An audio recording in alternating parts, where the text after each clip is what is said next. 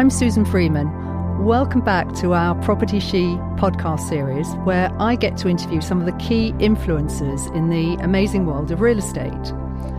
Today, I'm absolutely delighted to welcome John Burns, the co-founder and outgoing CEO of award-winning real estate REIT, Derwent London. The Property She podcast is brought to you by Mishcon de Reya in association with the London Real Estate Forum. Please make sure you check out our Property She website on mishcon.com/propertyshe for all our interviews and programme notes. The podcasts are also now available to download on your Apple Podcast app, on Spotify, and whatever podcast app you use. And do continue to let us have your feedback and reviews, and most importantly, your suggestions for future guests.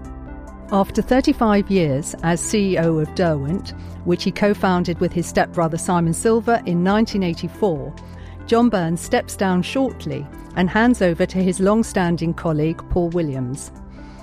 In 2007, Derwent merged with London Merchant Securities to become Derwent London, and is now the largest central London-focused real estate investment trust, with an investment portfolio comprising 5.5 million square feet and worth £5 billion. Derwent London has earned a reputation for anticipating the locations of tomorrow and contributing to London's regeneration by creating award-winning, design-led working environments. Their many projects include the iconic White Collar Factory in the heart of the Tech Belt, 80 Charlotte Street in Fitzrovia, Brunel Building in Paddington, and No. 1 Oxford Street. John is a former chair of the Westminster Property Association and a founding member of the New West End Company, a global business partnership focusing on London's West End. So now we get the chance to talk to the visionary John Burns about 35 years of Derwent. John, welcome. Thank you. Just starting off at the beginning, you and Simon Silver, your stepbrother, founded Derwent in 1984. So how did that come about? And it's not an obvious thing for stepbrothers to go into business together.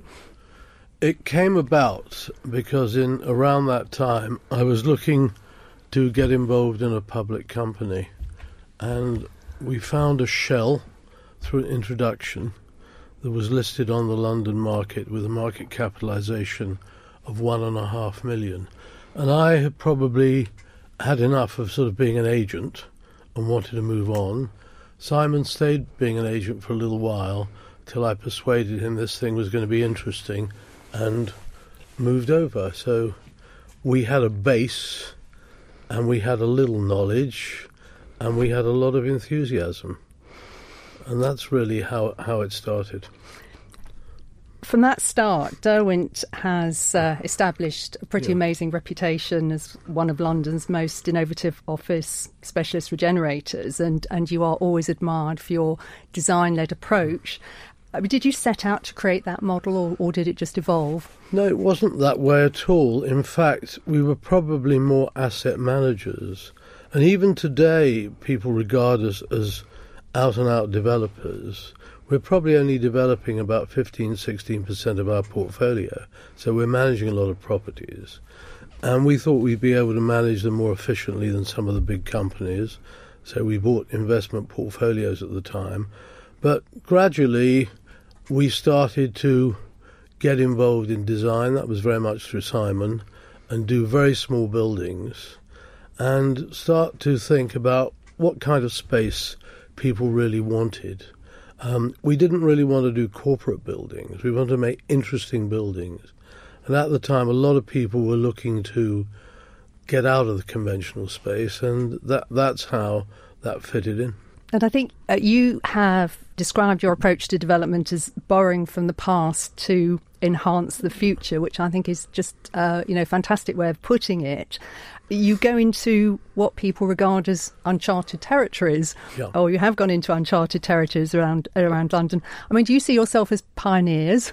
Well, I think we are bold.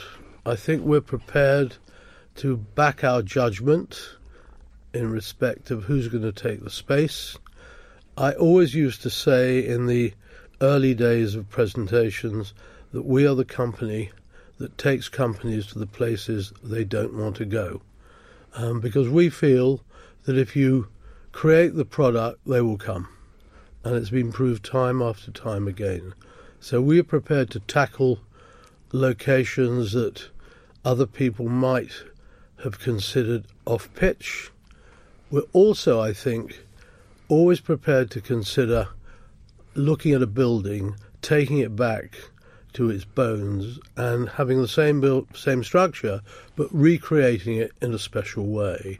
Our preference, actually, although we've done a lot of new buildings, is the older buildings that we can do. I mean, for example, we took Burberry from St James and Mayfair into sort of Pimlico Millbank. Now, nobody ever thought that a world-class brand like that would go there, but they did, because they'd seen some previous space of ours in the city fringes, which we renamed that the Tech Belt, and that's now become on the map. And they said, have you got anything like this? We think it's terrific. And we said, we can make you something better. So in many ways, that was a great booster for us, because it's become all about the space, the efficiency, a good working environment. And we've built on that at an early stage and tried very much. And I think we've been successful in creating a Derwent brand, which is what we wanted to do. Yes, I think it's it's a real testament to you and to the whole Derwent team in an industry that's always very much gone location, and gone for the safe places. Yeah. One of the films that I was looking at on your website yesterday was Our Buildings Are the Brand, and I think that's just about it. One goes through a whole series of buildings, each of which are entirely different and have their own brand. But I mean, do you think that the rest of the industry has now sees brand in the same way as you see brand? Because it's been quite slow in happening. I think they're grasping it, and people are realising you just can't stick up a building. You've got to put a lot of thought and imagination in it. And I think they are trying to create their brands. I hope we still do something a little bit special. Every scheme we do, we try and find improvement or find something else, that little je ne sais quoi, a little X factor that we can put into it. And that, I think, keeps people interested. We have a great bunch of young people working for us, and that really captures their enthusiasm. On the subject of every building being different, I mean, the Brunel building, is an amazing example. Brunel building has been an amazing success. We finish it very shortly for practical completion. It's, again, a pretty revolutionary building. It's a diagrid building, which means it's totally column-free inside. And it has pre-let. It'll be 100% pre-let before we complete. And the thing I find very exciting about it is the type of tenants that we've attracted. Sony Films Division have gone there, who've been in Soho for many, many years. We've got a lot of very interesting companies there. The Premier League have gone there, a whole batch of tenants.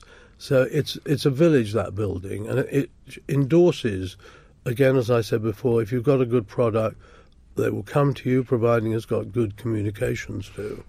And today, the companies expanding want modern space. They want plenty of light. Derwent has always made a play of giving better headroom and height in their buildings than the majority of developers. We are prepared to lose a floor, in some cases 2 floors, in order to make that space really great. And it does result in attracting lettings. Yeah, Brunel is, we're very proud of that building. No, it's a great building, and we're delighted to have acted on it. You're quite right. That's really well done. So we'll all do well out of it. Absolutely. I remember when we spoke a couple of years ago, and you were just about to start on it, and you described the building as it was, as dull and corporate, and you said it was going to be very slightly Brunel influenced. I just wondered where the Brunel influence came in. Well, Brunel, of course, who is regarded as our greatest Englishman. And he was in that area. There was a Brunel bridge, and Simon Silver decided to name it the Brunel Building. So Brunel was an engineer, and I think if you look at Brunel today, that is an engineering feat. So we've established that. I mean, it has this amazing exoskeleton on the on the exterior. I mean, was that something that was difficult to construct? Very good architect here. All the architects we use are very good, but Keith Priest of Fletcher Priest, he devised the idea, and we straight away bought into it. I mean, Derwent works very much side by side with its architects. We don't just brief someone and say, bring me a building, what do you want to do? We will sit down, we have very skilled people, and we'll discuss it between them and try and combine the skills. And it works. They're quite happy to work with our ideas and vice versa. So it's teamwork. Derwent's all about teamwork at all levels of the business. Actually, one of the things I was also looking at, you have a film on the website about the model making for Soho Place, which, and actually the construction of the model is almost the timescale you would expect for a building. I mean, you're not kidding. You're about to build a small building for the price of that. The model making is important.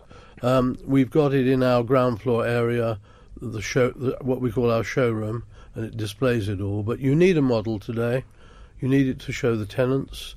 When you're talking about somebody taking space, you've got to give them a very clear picture of what they're going to get. Actually, one of the things we haven't spoken about yet is your Savile Row offices, because I suppose living the brand, the work you've done there to refurbish your offices, I mean, just really just exemplifies, I suppose, the attention to detail and a design, and I know it's won several awards. It has, yeah. It's a good story, actually, because we originally bought that in a portfolio years ago from MEPC, and we had always operated north of Oxford Street, Wigmore Street and Wimpole Street.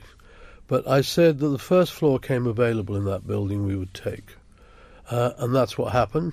And then we took more and more floors until the building started to get quite outdated and our space wasn't as efficient as we wanted it.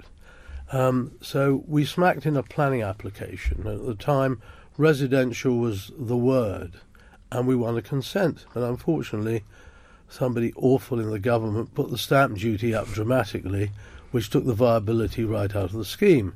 So we said, right, what are we going to do next? We then thought about moving to Stephen Street, Tottenham Court Road, which I wasn't very keen on, and Simon wasn't very keen on, but it was fairly efficient.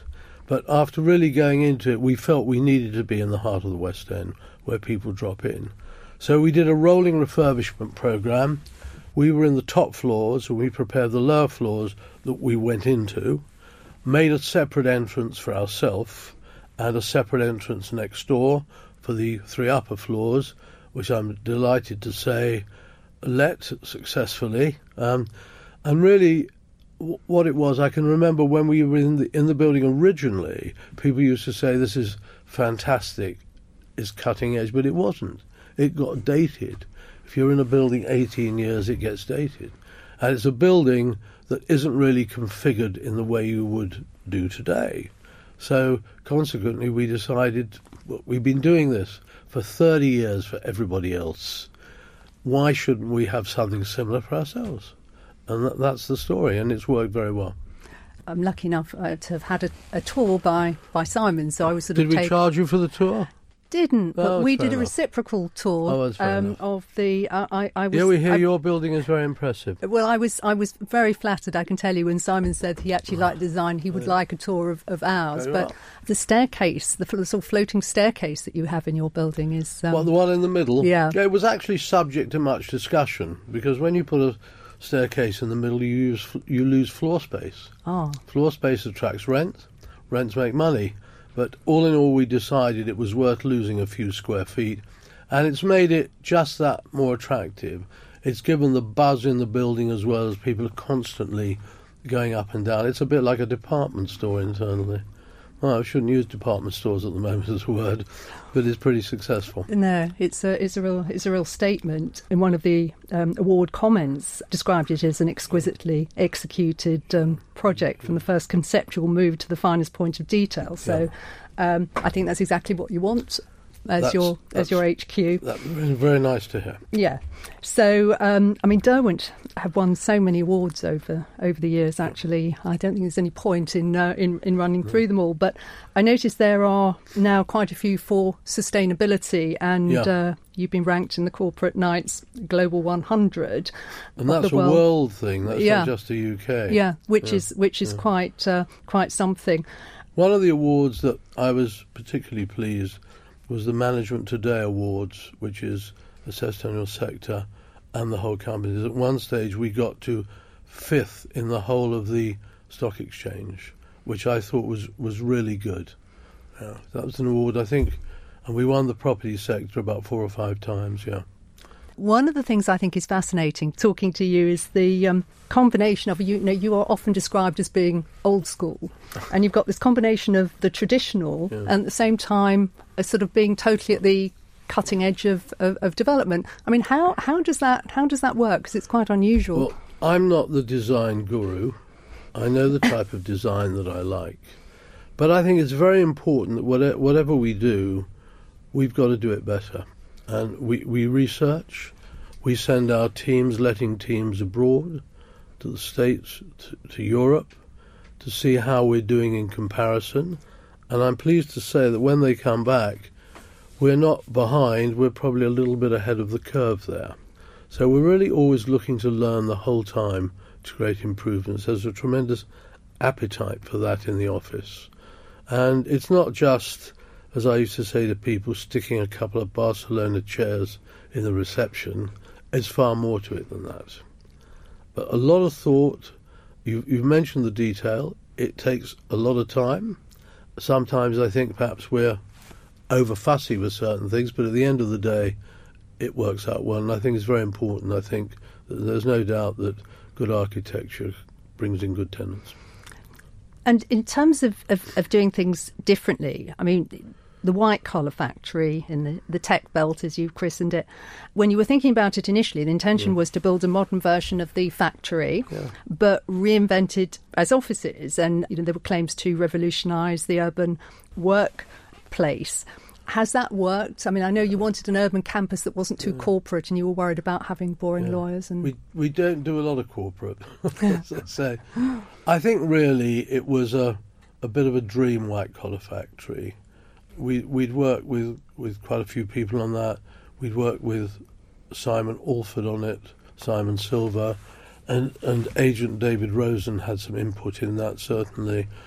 It's something we wanted to build. It was exciting. It was on the lines of concrete cooling, and let's have a go at it and see what happens. And it's been amazingly successful because we let it bottom upwards. Sometimes you see developments, somebody wants the top, somebody wants the middle floors. We were quite disciplined about that, what we wanted, and it worked out that way. And of course, we've been very creative by putting a running track on the roof. That's a great success. We have a building behind, Featherstone Building, which I call the White Collar Factory's little sister, and work starting on that. It's 125,000 feet, which is a smaller building, but it will be very much different architect, but it'll be very much along the lines of the White Collar. But I do say one thing. I mentioned earlier that we are prepared to be bold. You're very bold in this business if you've got a really strong balance sheet. And we've always had that, because that is the fortress behind us. That's the key to everything. But I doubt today, even after seeing White Collar's success, that many developers, if any, would put up a building like that. So I think we understand what's in the tenant's mind, what they need. There's a lot of research done with that. We work obviously with agents, but we also work very directly with the tenants, the decision makers, and their teams. And it's knowing what people want, what they're going to be happy in. Are their staff going to regard it as a home? So that's the key. So we're building another little White Collar Factory in that sense, but I'm not sure many people will be copying us. Well, I think even your approach to your tenants, occupiers, when you were developing White Collar was different. I think you invited the whole portfolio of tenants in to tell them about what you were doing, which was quite unusual. We do this. It's a team effort. My successor as CEO, Paul Williams, has been an absolute master at dealing with our tenants at the high end. But our leasing teams, led by Emily, again, we have very close communication with tenants, and we want to give them the confidence that they're going to get a good building and it's going to be delivered as it is. We believe in relationships, and if you go into a Derwent building, we hope the next building you take will be ours. And it's happened many times. The Saatchi building in Charlotte Street, they were there. We moved them to 2 buildings, Turnmill Building and Chancery Lane. Now, who would have thought a world-class media company would go to Chancery Lane? It's full of people like you, Susan, lawyers. I was going to say, lawyers actually, and barristers. But if you've got the correct product, they'll go. The space was exciting. So we've always learnt that. Make the space and they'll come. Yeah. Actually, Midtown is changing. We have more TMT occupiers coming in now than we do have lawyers and other professionals. So maybe you started that. Do you have a favourite building? As I always say, my favourite building is a let building, which is income producing. But moving on from that, I've always had a very soft spot for a building called Greencoat House, the back of Victoria. It's a red brick building, and I can remember going into it and it being like a sort of Ministry of Defence office from years ago with no freedom of space.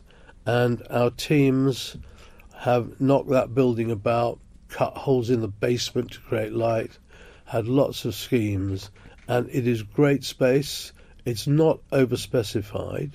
It always lets well. So that's something that really goes back to the roots of Derwent, finding an older building and then getting it up to modern standards.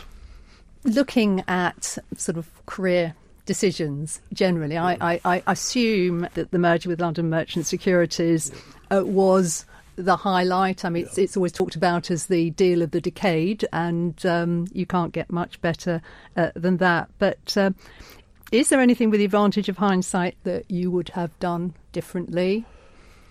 It's interesting, it's the deals that you've missed. And I can honestly say we've been fortunate. We haven't missed too many, but there are always some. But the London Merchant was the most exciting deal because I, being considerably older than everybody else, realised the potential of the properties and how great it would be to merge both companies together. I knew there'd be pretty instant success.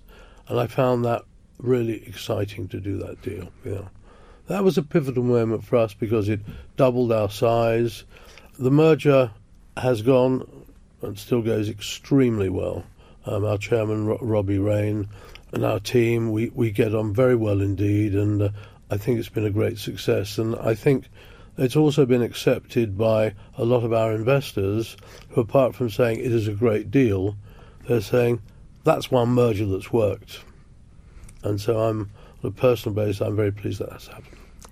Is there a sort of secret of Derwent's success, or is some of it luck, some have been, good decision making? Because clearly things have gone well. Yeah. We know our markets.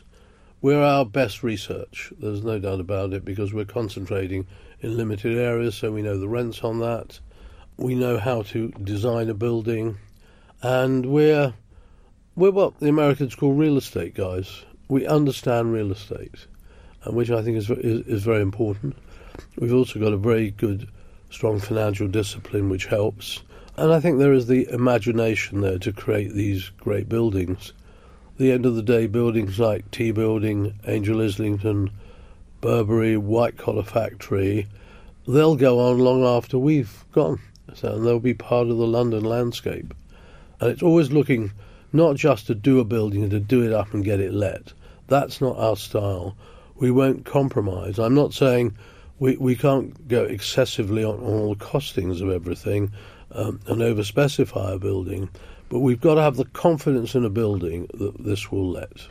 Certainly over the last few years, we've seen quite a lot of change in the way offices are let, and obviously the increase in flexible working. And I wondered how you see that going, whether we're going to see more partnerships between the flexible working operators and the property companies, or whether the WeWorks of this world are going to just take over. Do you have any thoughts on that? Well, I think there's a place for them, definitely.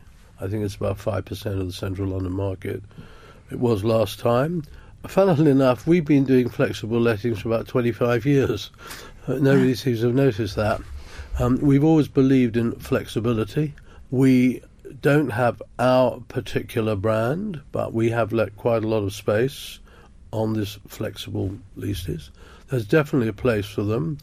In our big buildings, we like them. We've worked with the office group.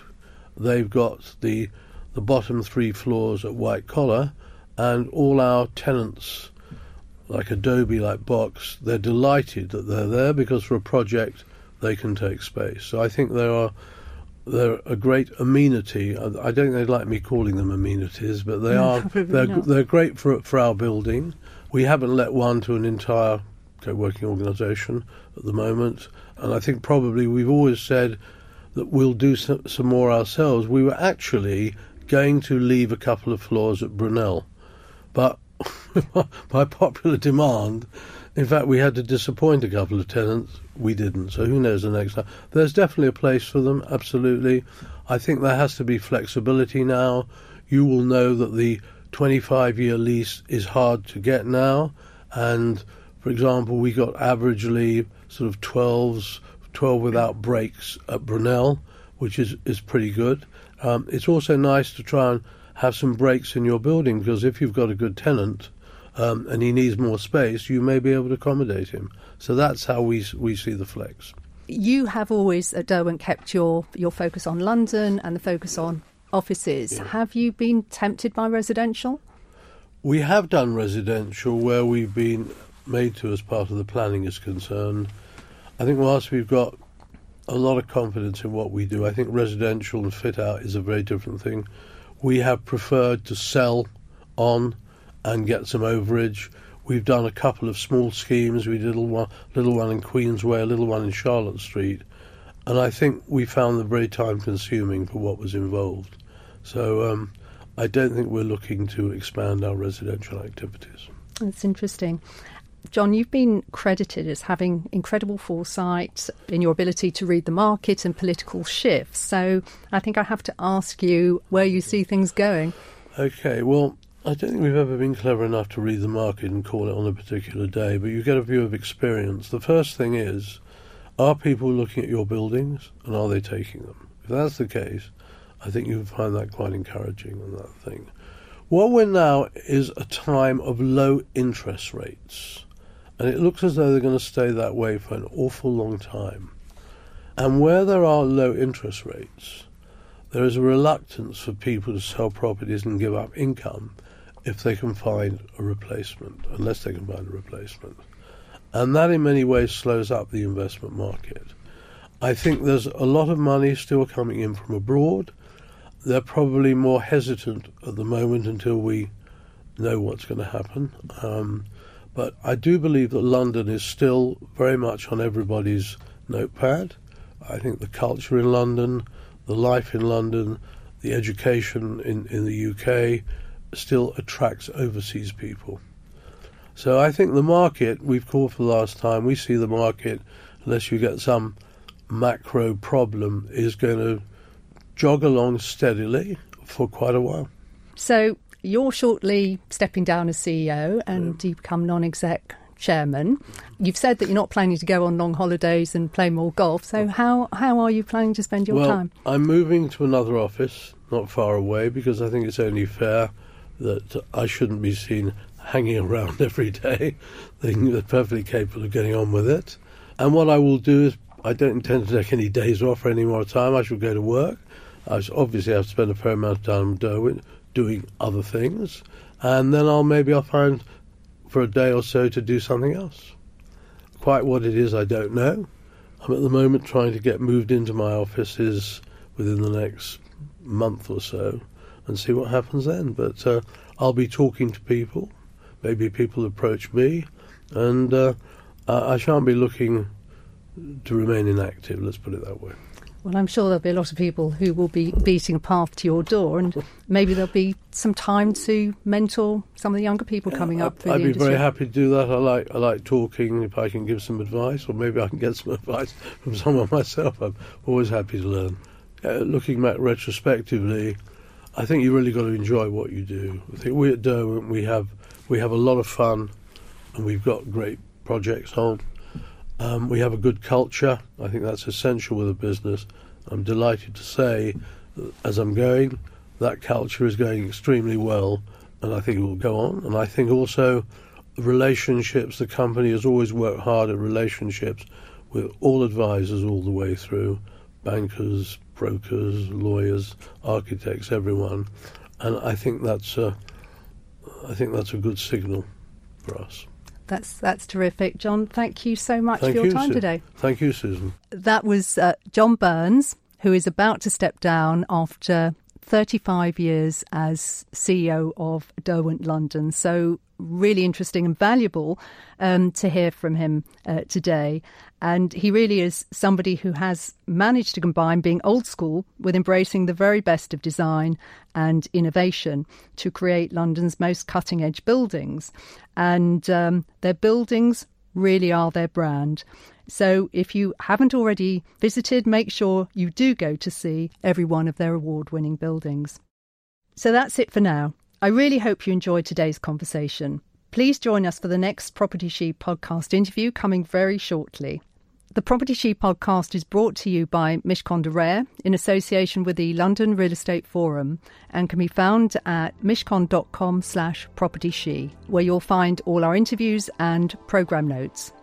The podcasts are also available to download on your Apple Podcast app, the purple button on your iPhone, and on Spotify and whichever podcast app you use. And please do continue to let us have your feedback and comments, most importantly, suggestions for future guests. And of course, you can also follow me on Twitter at PropertyShe for a very regular commentary on all things real estate, prop tech, and the built environment.